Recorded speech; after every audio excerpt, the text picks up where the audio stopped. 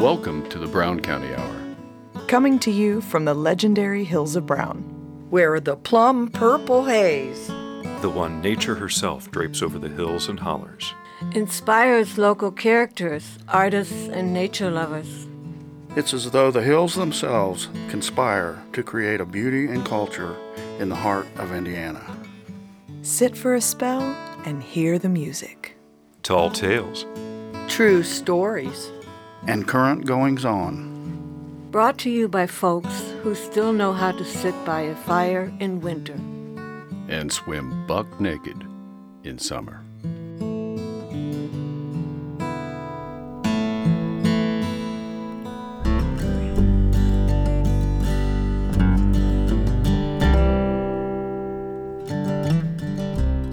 Welcome to episode 131 of the Brown County Hour. This is Dave Seastrom. And Sarah Lytle, along with the rest of the crew.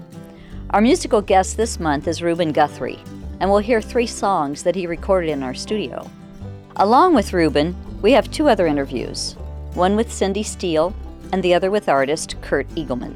We also have a collection of essays from Sarah Lytle, Jim Eagleman, and Dave Seastrom. Segment 1 begins with a conversation we had with Reuben Guthrie. Reuben is a resident of neighboring Columbus who plays in local venues and is a frequent guest at the open mic night at the Brown County Inn. We have an interview with local artist Kurt Eagleman, who recently completed a mural on Honeysuckle Lane. And in a first for the show, he is also the son of regular contributor Jim Eagleman. We'll close this segment with Reuben's version of John Prine's song, How Lucky.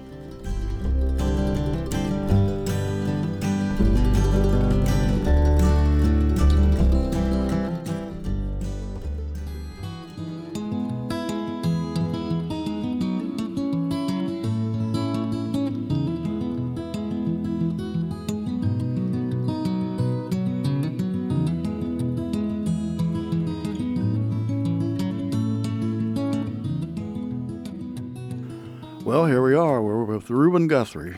Howdy, Reuben. How we doing, Rick? Pretty good. Reuben has come in frequent. He's done solo nights, too, at the Brown County Inn, but comes in frequently for the open mic nights. And you and your dad do a duo. Your dad used to play when he was younger, and kind of a rock band or something, wasn't it? Well, he played on and off over the years, but actually for a big chunk of his life, he was just playing acoustic like what you see him and I do together. And we do that. That's kind of our thing to do together, right. You know. I don't think he's quite as interested in chasing around the gigs like I do. Right.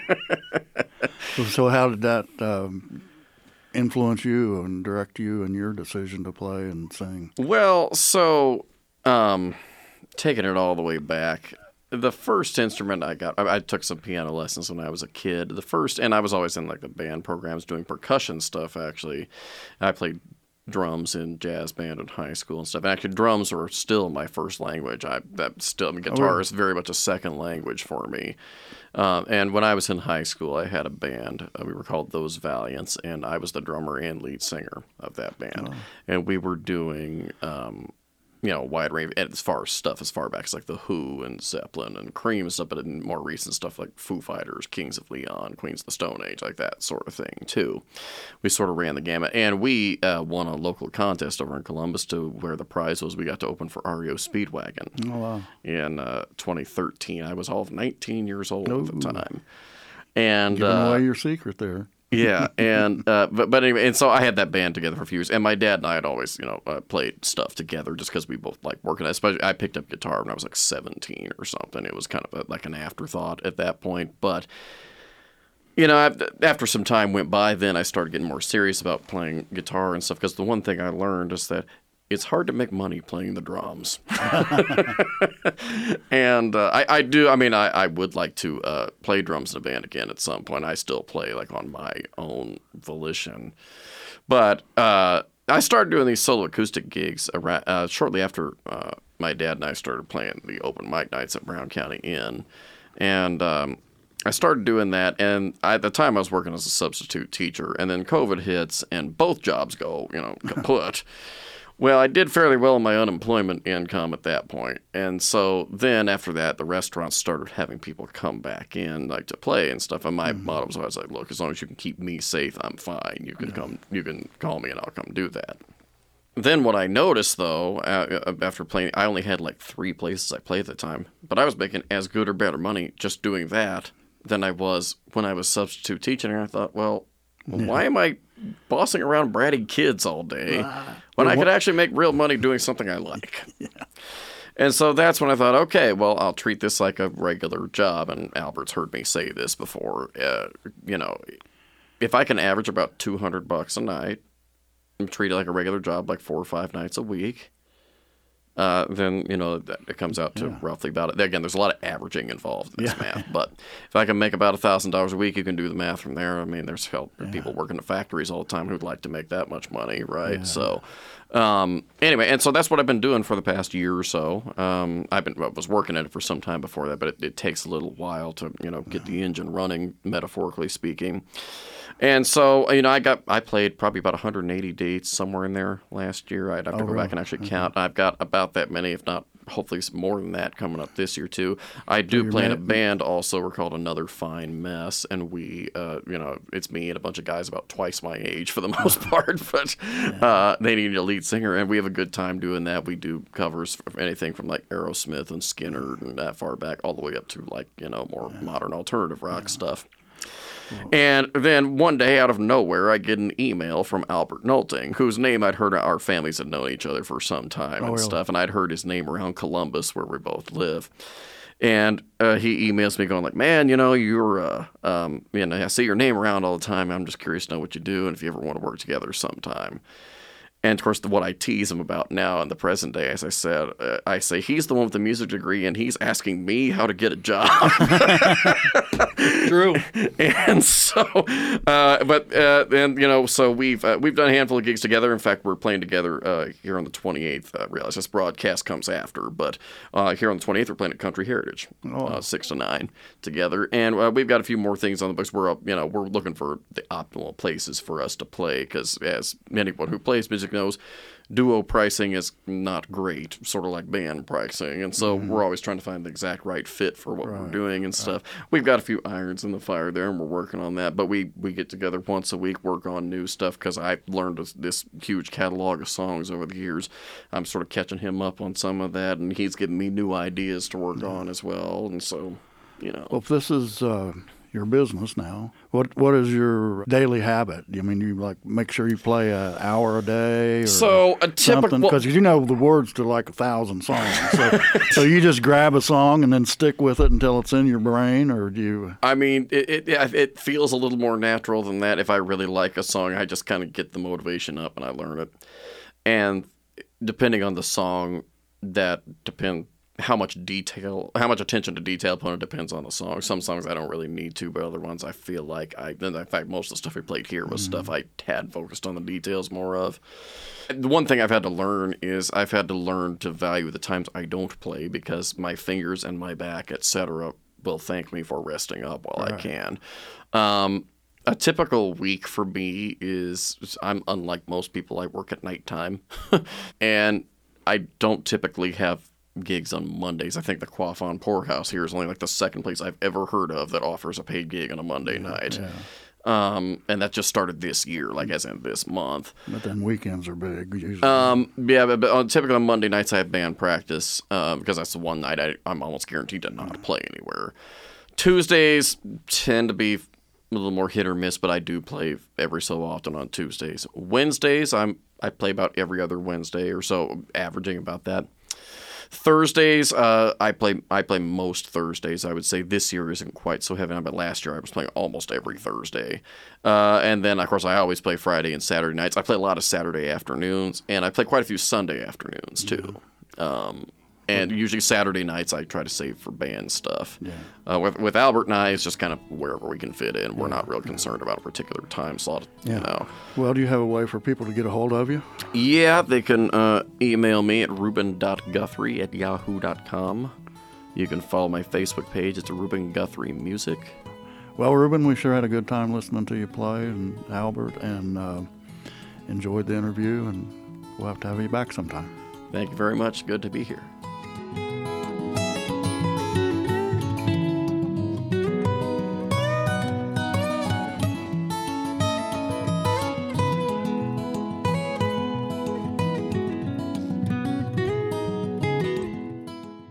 So it's my pleasure to introduce Kurt Eagleman, who is a Brown County artist who has grown up here, and most recently he has completed a mural on Honeysuckle Lane, which is the alley there behind Main Street, and drove by it tonight. I see it every time I drive into town, but this time I took my time and really looked at it. Quite a colorful expression. And in fact, you have it. The name of the piece, if that's the name of the piece, is Happiness in Color in Indiana. Well, welcome aboard, Kurt. Thank you for having me. Thank you. So you're now spending time between New York City and Brown County. Correct. That seems like a bit of a juxtaposition. How's that going for you? You know, it's a nice change of pace. The city, although it's incredible and exciting and big and loud and all those things, it also does take a toll on you. So it's all about the flexibility. My friend said that the secret of New York City is getting out of New York City and coming back, because you feel rejuvenated and refreshed and excited to be back in the city. So coming back to Indiana, to Brown County, to Nashville is a perfect escape. And also I'm able to do things here that I am not able to do in the city. So I can imagine a few things that are a little bit different about Brown County than New York City. Just a few, yeah. So tell me, how did this mural come about?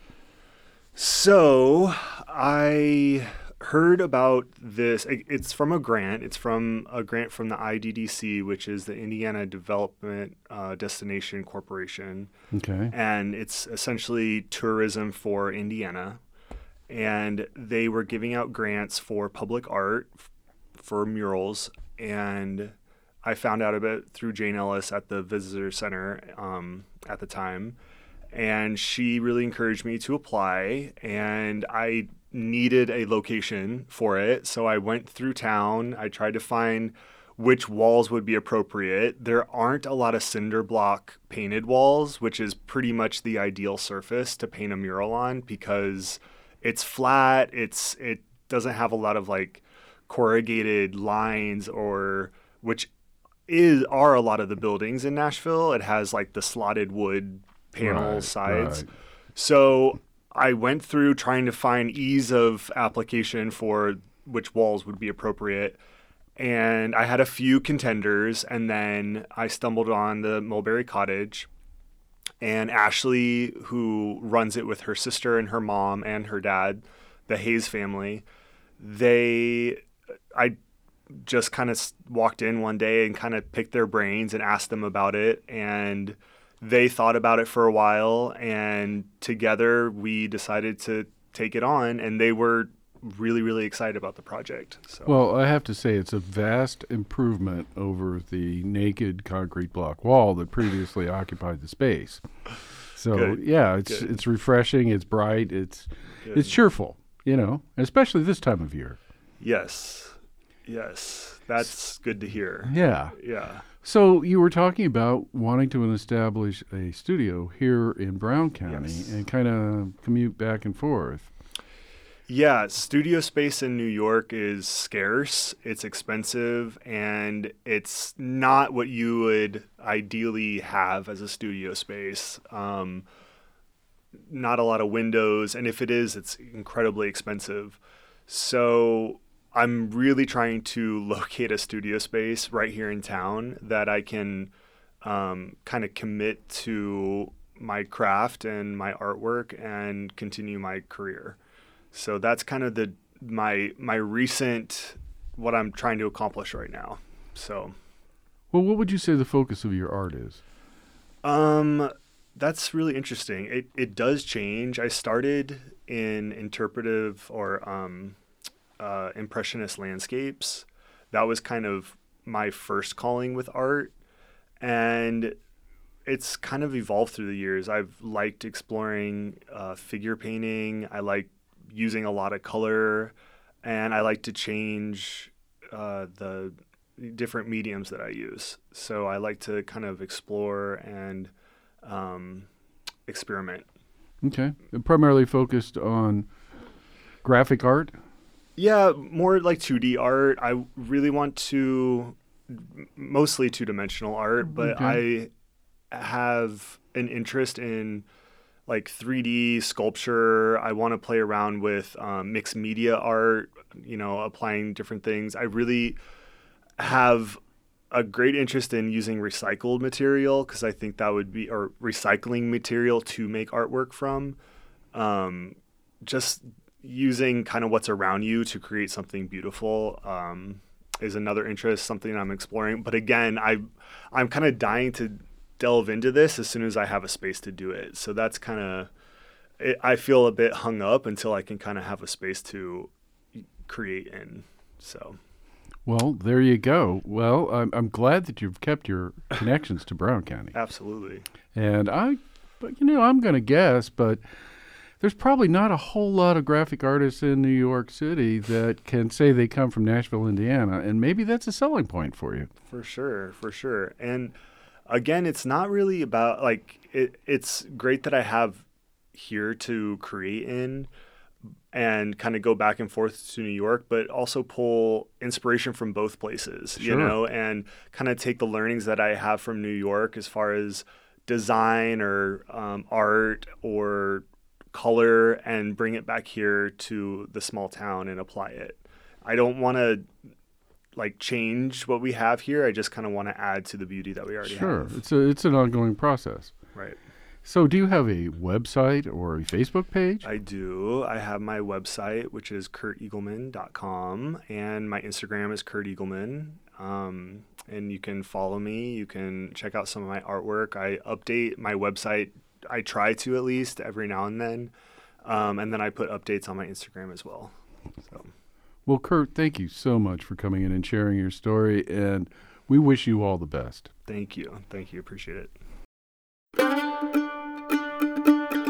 Please join us as we celebrate 30 years of WFHB radio broadcasting in an event we're calling Local Live Remote. This is a monthly series where we will be celebrating WFHB all year long. As the name implies, we'll be broadcasting live from the Brown County Inn on Wednesday, February 15th at 9 p.m. It's a party, and you're invited to come to the celebration. We'll be featuring the musical performances of The Hammer and The Hatchet and The Lowlanders. Join us in person, on your radio dial, or stream it live at wfhb.org.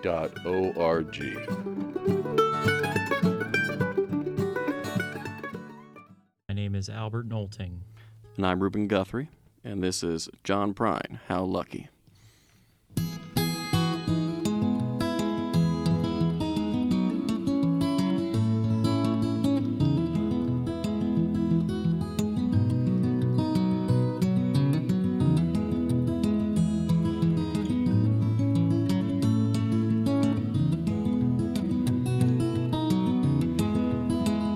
Today I walk down the street I used to wander, yeah, with a shook of my hand, and I made myself a bet. There was all these things that I don't think I remember. Hey, how lucky can one man get?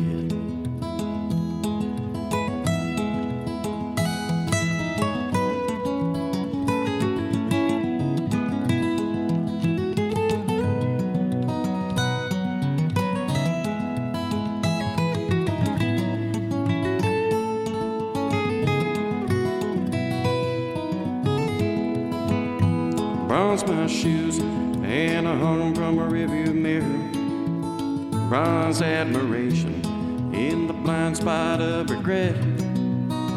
There was all these things that I don't think I remember. Hey, how lucky can one man get?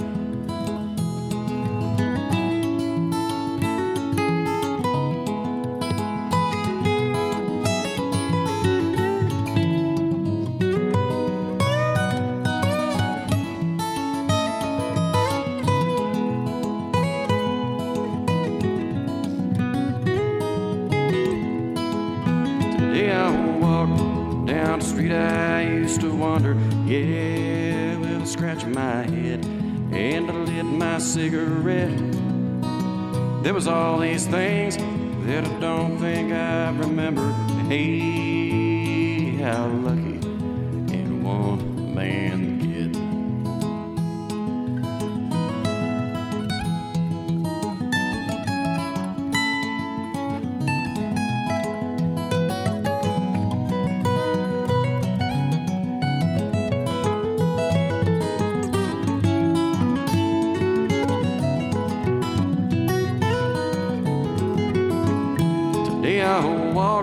Down the street I used to wander, yeah, but I shook my hand and I made myself a bet. There was all these things that I don't think I remember. Hey, how lucky can one man get? Hey, how lucky can one man get? Hey, how lucky can one man get?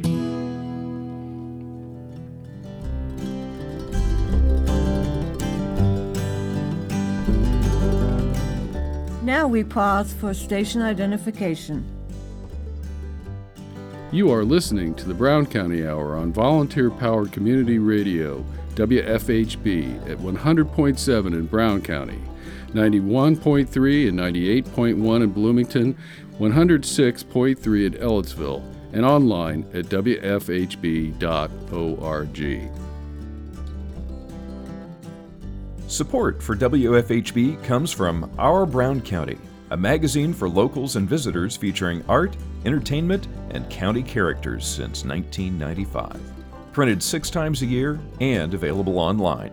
More at ourbrowncounty.com. Segment 2 starts off with our interview with Cindy Steele. Sarah Lytle has the next essay in her series, Coming to Our Senses, called The Skin You Are In. Chuck Wills and Hondo Thompson have a few words about the Brown County Playhouse, and we'll close with Ruben's rendition of the Gordon Lightfoot song, I'm Not Saying.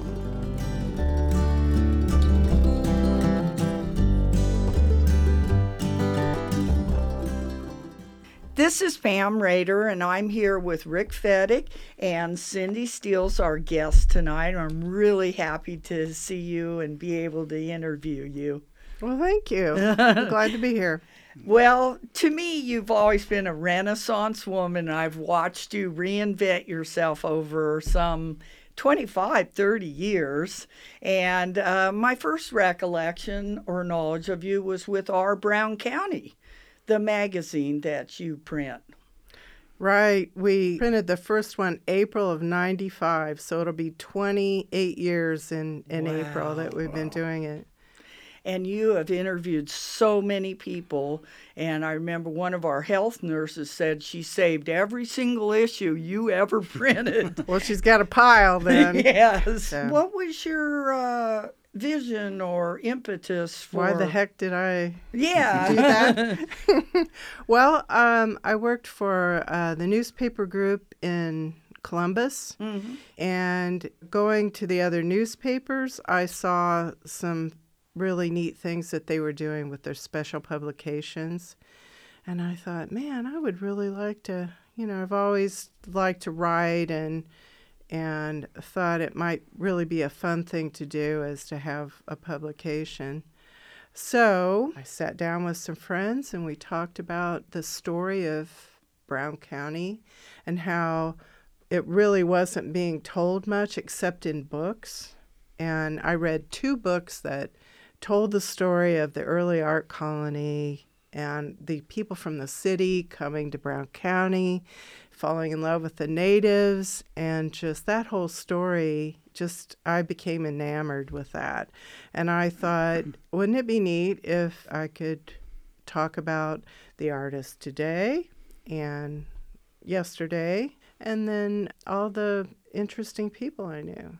So it just kind of evolved from there. you've put together a good team of people. Some of them cross over with us, like Jim Eagleman. Right. And Bill Weaver, and yes. Yeah, Bill Weaver is very much part of WFHB, helped put it together in the beginning. And he has been a friend since my college days. So we go way back. And when I was looking for writers, we talked about what we could do with the magazine, and they had great ideas. And Bill was good friends with Joe Lee, who does the illustrations for us, and he's been terrific. He still is doing the illustrations for the magazine, and we have a great relationship. So he does a coloring page and a lot of other things for me. So, well, your love of Brown County went towards service too, because you ran for Brown County Council and won and served. And my vivid memory of those days is you coming out of the old jail that had been condemned, holding your nose. And, right. Yes. That was, I felt very strongly we needed to get rid of that thing, and fortunately we did. So, But the reason I got into politics was really Hank Swain, and Hank was a writer for me for many years, and he actually sponsored my leadership class and encouraged me to get involved with the community, so I jumped in. So. And then you jumped out of that and reinvented yourself with doing the Beta Teen Center, starting that. That was 2011 we got that started, and that was interesting, and that was fun. We got a lot of creative people involved with the kids, and I still run into a lot of those kids now, and it's nice to see how they've grown up. And artists came and did. Yeah, we had some great summer camp type things going on. One result of working on these projects with the teens is that I learned how to do the glass mosaics. Yeah. Susan Threehawks gave us a little class on. We made signs one summer, and then I started doing them. Yeah, that was going to segue right into the next topic. Yeah. You as the artist. Yeah, well, and tell us about that. I painted quite a bit over the years, and just never really could call myself an artist. But I always had a really strong interest in art, and when I did the glass project, then I fell in love with art, with the glass. What I do is I rescue old tables, and I make them interesting by putting glass mosaic tops on them. And are they sold in town somewhere? Yeah, Spears Gallery carries them for me. Yeah. Well, and not only are you an artist, a politician, a writer, but you're also a musician. Well, I wouldn't call myself a musician either. Well, maybe Rick would beg to differ. An aspiring musician. How about that? There you go. We Cindy hosts we call it a jam. But there is. I started the jam in the midst of COVID, and it was our little bubble to begin with. You know, it was just a very small group that really wanted to play music but couldn't play music out. But we've been doing it 2 years now, I think. And Otis Todd used to have a jam that I went to about, close to 10 years. And made a lot of music friends. Keenan Rainwater took me out to Otis's one Thursday, and I was hooked. I went for years and years. And can't do what Otis was doing, but I was able to fix up my old barn that I hadn't used. I've lived there 30 years and never used the barn. David Denman gave me a wood stove so we can play all year, and it's just really evolved. Now we've got some microphones so we can hear each other better, and to me, it's all about the friendship. Yeah, it's more like a singer in the round kind of a thing, where everybody takes their turn, and if you can play along, you can play along, so you can jam. A lot of times people bring in songs that you Brand haven't new heard. song you've never heard before. Yeah. Sometimes it's a small group, and sometimes it's a barn full. Yeah. You just never know. But it was kind of that way at Otis's, and just go with it. And whether it's just two people by the wood stove or whether it's a whole room full, there's still a special thing. And there's just a level of intimacy with people that play music together, Yeah, You really do get to share something special with each other. So, do you have an email or something you want to share? Our Brown County has a Facebook page, and we have a Helmsburg Picking Shed group. It's a group. And you can always go online to ourbrowncounty.com.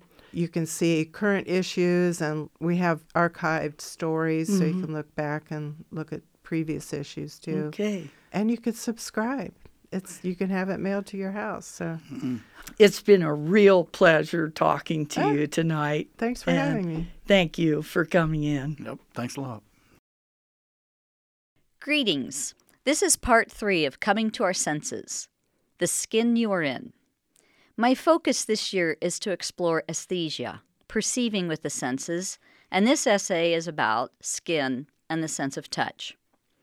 Babies who are not rocked, coddled, sung to, can experience a failure to thrive. They lose weight, withdraw, some even die. I believe we never outgrow that. It's a functional element of the skin to touch and be touched. It's easy to hear without being heard or smell without being smelled, but much harder to touch without being touched. Energy spirals in both directions. It's a wave, not a vacuum. Energy vibrates all around us and through us. Skin is the interface between our internal and external worlds. It envelops us and gives shape to our being. It wraps around muscle and bone, has its own folds and contours that change over time. Indeed, they do.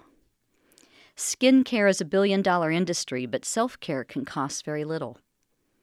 Abhyanga is an ancient Indian self-massage, a healing touch traditionally done before and not after a shower or bath, to slough off dead skin cells. It also stimulates energy through the tissues and communicates areas of imbalance or irritation.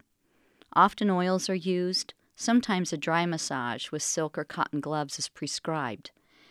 I learned about this as a patient educator from my family practice doctor, who is also director of Planned Parenthood of East Central Indiana. It was at this facility that I offered classes to young pregnant mothers teaching a massage technique that used a variety of light strokes. Not enough to create drag on the skin, but not so light to tickle.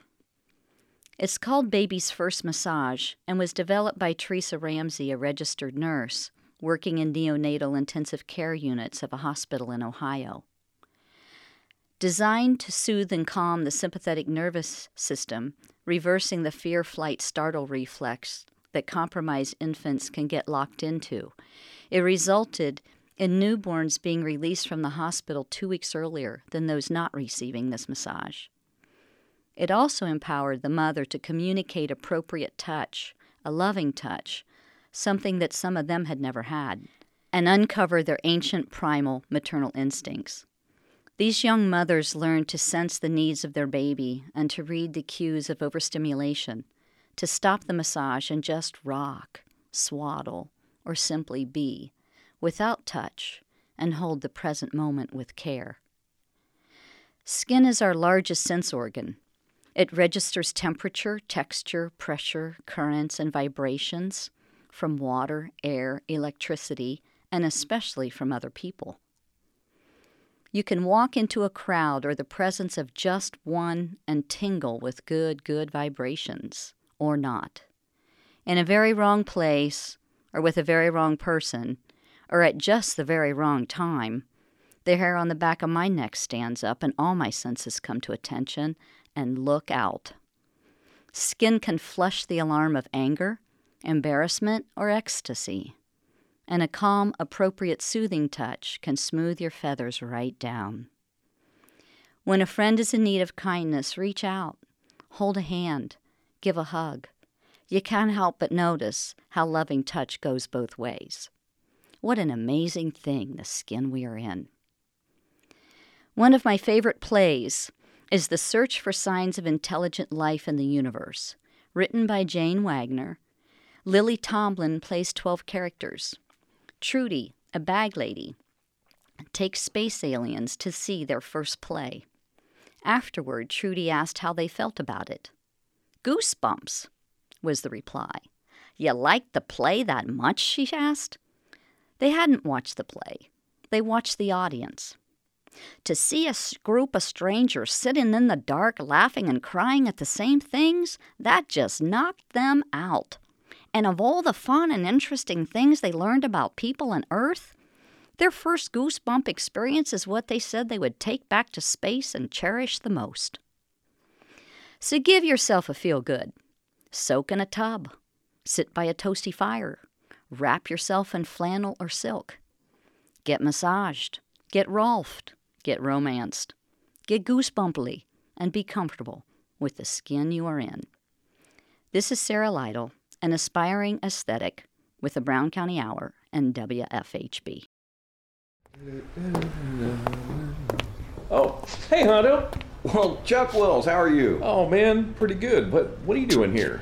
I came downtown to go into the Playhouse. Oh, the Brown County Playhouse? The historic Brown County Playhouse. That's weird. I've never been in there. You've never been in there? No, I mean, it doesn't look like much from the outside. Right, but it's amazing inside. I can't believe you've never seen it. Come on in. I want to show it to you. Oh, really? Okay, Yeah. cool. Yeah, let's go in. Wow. Right? This is huge. It is. It's amazing. It is. There's a stage with a huge red curtain. And a big audience that goes all the way around it. Most people don't know this is like this unless they've been inside here. Man, it looks like you could put 420 people in these seats. Almost exactly. That's incredible. Well, so what's going on? Well, the Playhouse has been here. I mean, they call it the historic Playhouse. It's been around for a long time, but there's just so many things that happen in here. Plays, of course, but there's movies that are played, there's concerts, there's comedy, there's a bar. This is your full-service entertainment facility. So I can get drinks and watch a movie. You can get drinks and watch a movie. Lots of things coming up this winter. On February 17th, comedy with Greg Hahn and Dave the King Wilson. Heard of them? I've heard those guys on the radio. Yep, they're going to be here for sure. And then on February the 18th, one of my favorite Hoosier rockers, Henry Lee Summers, going to be here. Oh my gosh, that takes me back a day. Right? Chuck, you like Mardi Gras? I love Mardi Gras. You like blues? I live for it. Well, we've got something special for you. Tuesday, February 21st, Fat Tuesday. Yeah. Tab Benoit and J.D. Simo. No way. Together? In this house. For Fat Tuesday? Uh-huh. I'm going to get my beads right now. Did I mention the bar's going to be open? Yeah, you did. It's going to be an amazing night. Nice. People need to come down for that. Then on February 24th, music of John Denver with Chris Collins and Boulder Canyon. Nice. It's going to be a sing-along type thing. Oh, yep. If that's not enough, February 25th, Escape, the music of Journey. Love it. That's the kind of stuff that's going on here right away. Stay amazing. tuned. You really got to stay in touch with us, man. There's different things every month. So I'm going to get 400 of my closest friends and bring them to all those shows. You've got 400 friends? On Facebook, I do. Well, there you go. Tell them to come on down. We're going to have a great time. At the historic Brown County Playhouse in downtown Nashville, Indiana. Thanks, Hondo. Thank you. Good to see you, Chuck. You too, buddy. Okay, I'm Reuben Guthrie. I'm Albert Nolting. And this is Gordon Lightfoot's very first single from 1966. It's called I'm Not Saying.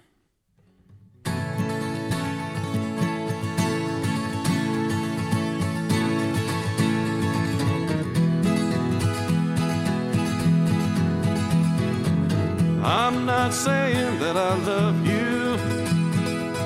I'm not saying that I'll care if you love me. I'm not saying that I'll care. I'm not saying I'll be there when you want me. I can't give my heart to you or tell you that I'll sing your name up to the skies. I can't lay the promise down that I'll always be around when you need me. I may not be alone each time you see me, along the street or in a small cafe. but still I won't deny you or mistreat you. Baby, if you let me have my way, I'm not saying I'll be sorry for all the things that I might say, make you cry. I can't say I'll always do the things you want me to. I'm not saying I'll be true, but I'll try.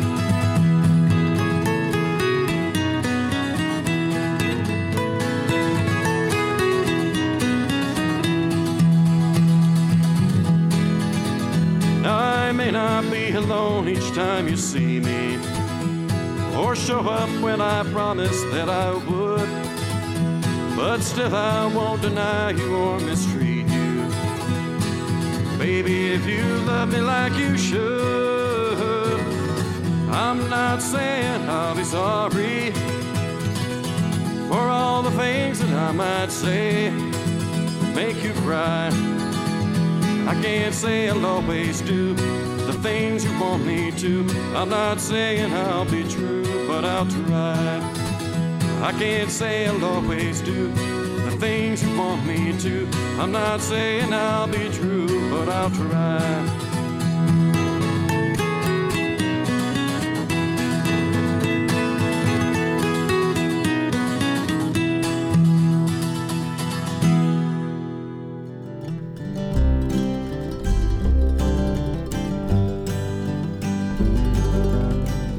Now we pause for station identification.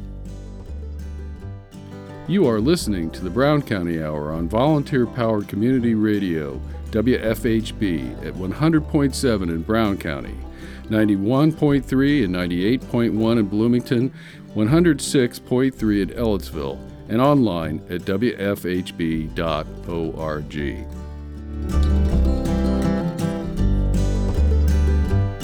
Support for the Brown County Hour comes from listeners like you and the support of the Brown County Inn, a family-friendly getaway destination located in Nashville, Indiana, offering locally sourced food, drinks, and live entertainment, with banquet space, indoor-outdoor pool, miniature golf, and more. Information and booking available at browncountyin.com. Our final segment starts with a Jim Eagleman essay, January Thaw, and Dave Seastrom shares his thoughts about winter garden dreaming. We'll conclude the show with the James Taylor song, Something in the Way She Moves, performed by Reuben Guthrie and Albert Knowlton.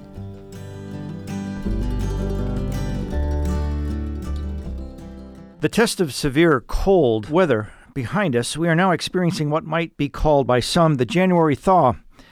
This warming spell has been a feature of Midwestern winters as long as I can remember. As a kid, the temporary warming happened when school had resumed several weeks after Christmas break, the melting temperatures ensuring our favorite sledding hill would take a hit. There'd be warm enough temperatures with no snow that school would stay in session, disappointingly, till maybe spring. It was also a time some friends whose parents tapped maple trees that they began hanging maple buckets. A bit premature. Then, without warning, the wind seemed to pick up overnight, and we trudged our way to school through a surprising snow that accumulated through the night. More snow, though. We were happy kids. This recent cold snap tested a lot of us on how to handle extreme cold. We watched the weather apps for advancing fronts, originating, and this time all the way from northwestern Canada. Predictions warned of frigid temperatures and wind after snow accumulations of maybe 4 to 7 inches here in southern Indiana, more to the north. So we dragged out the winter boots, gloves, scarves, hats, checked the de-icer in the garage. Is there enough birdseed to get us through? Bring in more wood, and generally become aware to conditions that we have no way of controlling. A white and very cold Christmas was in store, adding to the wonder of the season. Those of us who travel over the holidays think it's a crapshoot when to leave, before the snow and wind, or maybe during, in hopes the freezing rain that turns to ice will be after we arrive at our destination. When heading home, we left northern Wisconsin with the knowledge that snow removal trucks and sanders would be out all night. That state living with and knowing more how to handle snow. Yup, as we left early, state and county trucks behemoths, venturing down all roads with bright flashing lights, had cleared what snow had fallen overnight.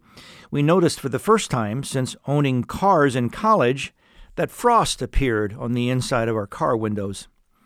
As we suspected, the further south we drove, the less snow trucks we saw on the interstate. The right lane, the only safe place to drive. States that don't live with constant snow, with budgets for frequent storms, they reveal their unpreparedness. Picking up our son and friend coming through Chicago, and now with 4 drivers, we pressed on and got into Nashville about 11 p.m. one night. A hurrah cheered out as we coasted into the garage. We had gambled and won, lucky to be home safe, and yet wondering how the other drivers would handle the drifting snow. We watched the weather apps for what the next day would bring. Checking with friends the next morning, I learned just how well others handled the, quote, storm of the generation, as the media called it. Some related nothing to report other than a few car windows frozen shut. One neighbor said her muddy porch from recent construction would be easier to chip away now that the mud had frozen. Another friend who lives in an 80-year-old farmhouse had frozen pipes. The first time occurring since he lived there, he said, and then he saw why.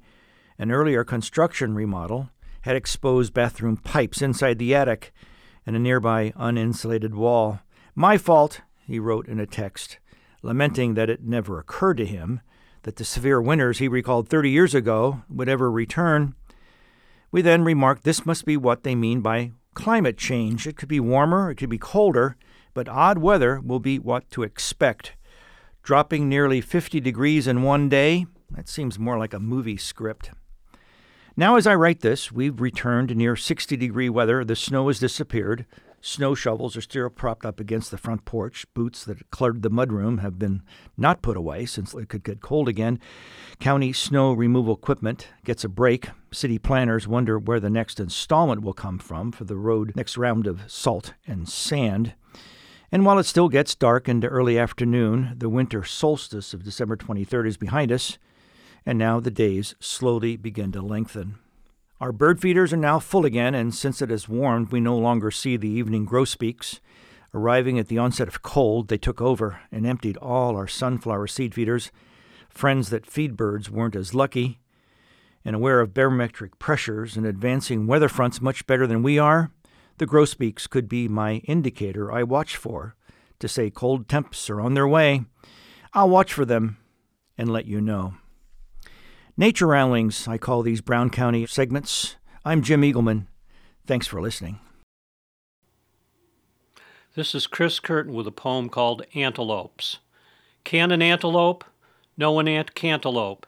Ants adhere strictly to structure and form. Just up and elope would be out of the norm, and an excusable faux pas for ants everywhere to deplore. Hello, Brown County Hour listeners. This is Chuck, one of the producers of the show. You've probably noticed that our program is about folks like you, your friends and neighbors. We feature artists, musicians, poets, and local characters, all doing the things that make this such an interesting community. If there's someone in your circle that you think should be on this show, why don't you reach out and let us know? We are always interested in talking to folks that may have content to share. While we are primarily a radio show, the audience for our podcast is growing quickly. And with that, we're looking for an additional digital editor. Do you enjoy the technical side of content creation, working with recording equipment and cool audio production software? Are you creative behind the mic and in the control booth? Hey, if that sounds like you, we should talk. For anyone that would like to join us in any of these ways, please reach out via our website or email us at studio@browncountyhour.com. This is the time of year to order garden seeds, and even though I currently purchase most of my seeds online, I still get a mountain of printed catalogs.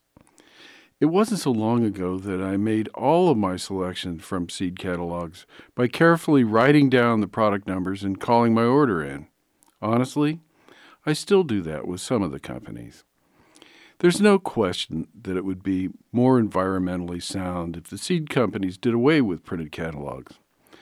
When and if that ever happens, I'll be missing out on one of my favorite winter activities, garden dreaming. It's possible to do this online, but the visceral pleasure of reading plant descriptions while gazing at beautiful drawings or photographs of garden abundance just isn't the same experience on the computer.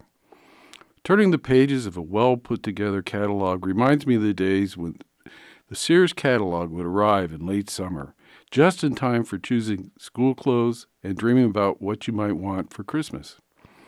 The catalog found a prominent place in our bathroom, and everyone in the family spent time fantasizing about what they wanted. 40-plus years ago, I asked my friend John Carter what he thought was the major achievement of the 20th century. John was born around 1900, and he'd seen the world transform from horse and buggy to walking on the moon. Without hesitation, he said, "Sears catalog. Not only did it give you something to dream about, but it was the best toilet paper we'd ever used." Then, to emphasize his point, he said, "Have you ever wiped your behind with a corn cob?" There's no doubt where the term rough as a cob came from, and all I can say is, point well taken, John. The seed catalogs are arriving in great numbers. The time from planting seeds to harvest is duly noted, and a mental picture of when the various crops will be enjoyed is formed. As winter rages and the cold winds blow, my imagination fills with the anticipated goodness of fresh garden produce. As I turn the pages, I can almost taste the tomatoes and basil and dill. Seed catalogs encourage me to purchase too many seeds. I know this about myself, but I do it anyway. This has something to do with always wanting to try something new, and there's always something new that looks worth trying. Also, written descriptions of how a fruit or vegetable tastes invoke great curiosity, but are often disappointing when the actual product is consumed. The ideal way to select a plant variety is from recommendations by friends who have actually grown and consumed a given plant. Any good enterprise starts with a plan. Some folks are more formal about this than I am, and they draw a map where all the various plants will go. I'm more of an informal gardener, but having said that, I always start with some kind of a plan. Long before the first forkful of soil is turned with a spade, I have a pretty good idea where the various crops will be planted. Mostly this has to do with crop rotation and avoiding disease and insect invasion. Changing the location of the plants every year helps prevent colonies of crop-dependent bugs from establishing a permanent home and discourages the various wilts and viruses that spread from plant debris from one year to the next. Gardening is, after all, hard work, and you want to do everything you can to assure success. The one organic source for making compost that we have plenty of are the leaves that cover our yard and field every fall. When they're ground up by the lawnmower, piled high and left to rot, this makes what is known as leaf mold. When incorporated into the raised bed, this garden manna improves the structure of the soil and provides nutrients. Best of all, unlike animal manure, it doesn't have any weed seeds. Recently, I read about an interesting way to start seeds in milk jugs that are kept outside no matter how cold it gets. I have a few friends that believe winter sowing is a great way to get a jump on cold weather crops like salad, broccoli, and cabbage. In the always looking for something new category, I may just have to give this a try. Gardeners are optimists by nature. Not only do you have faith that the tiny seeds you sow will grow into garden abundance, somewhere in your consciousness you believe that this year will be the best garden ever. When this show airs, it will only be 7 weeks until the spring equinox, and I'm thinking it's definitely time to purchase seeds and get going on next year's garden. This is Dave Seastrom. See you next time. I'm Reuben Guthrie, and this is James Taylor, Something in the Way She Moves.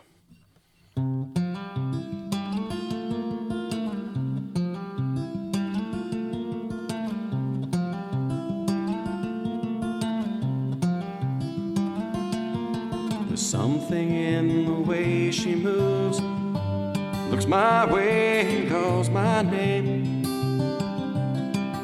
it seems to leave this troubled world behind.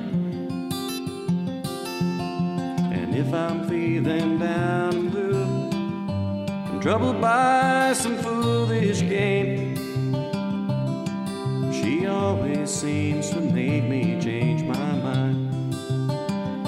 And I feel fine any time that she's around me now. She's around me now, almost all the time. And if I'm well, you can tell that she's been with me now. She's been with me now, quite a long, long time, and I feel fine.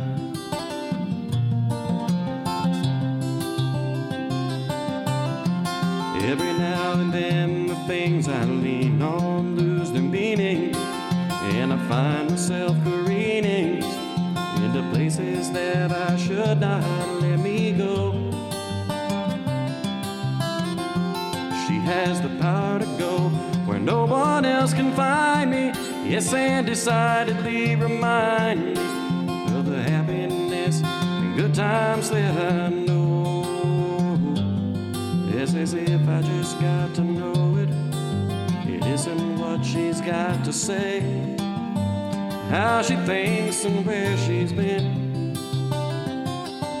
To me the words are nice the way they sound. I like to hear them best that way. It doesn't much matter what they mean. She mostly says them just to calm me down. And I feel fine any time that she's around me now. She's around me now, almost all the time. And if I'm well, you can tell that she's been with me now. She's been with me now, quite a long, long time. Yes, and I feel fine.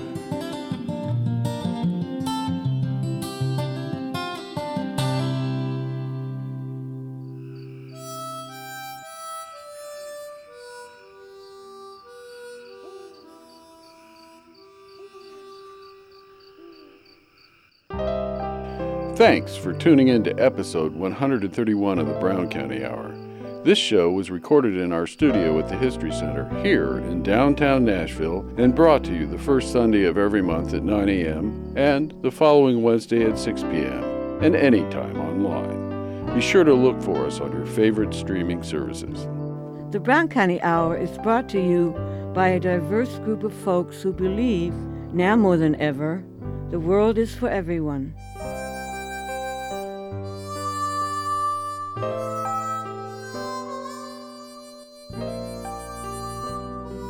This show was produced by Chuck Wills, Pam Rader, Rick Fettig, Vera Grubbs, Sarah Lytle, and Dave Seastrip. We would also like to thank Slats Klug for our theme music.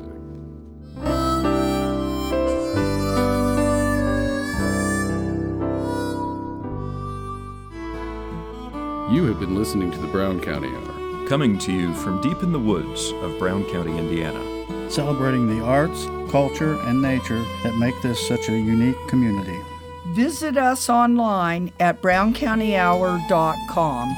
The Brown County Hour is a production of WFHB. Volunteer-powered, listener-supported community radio for South Central Indiana. Take me back to my old Brown County home.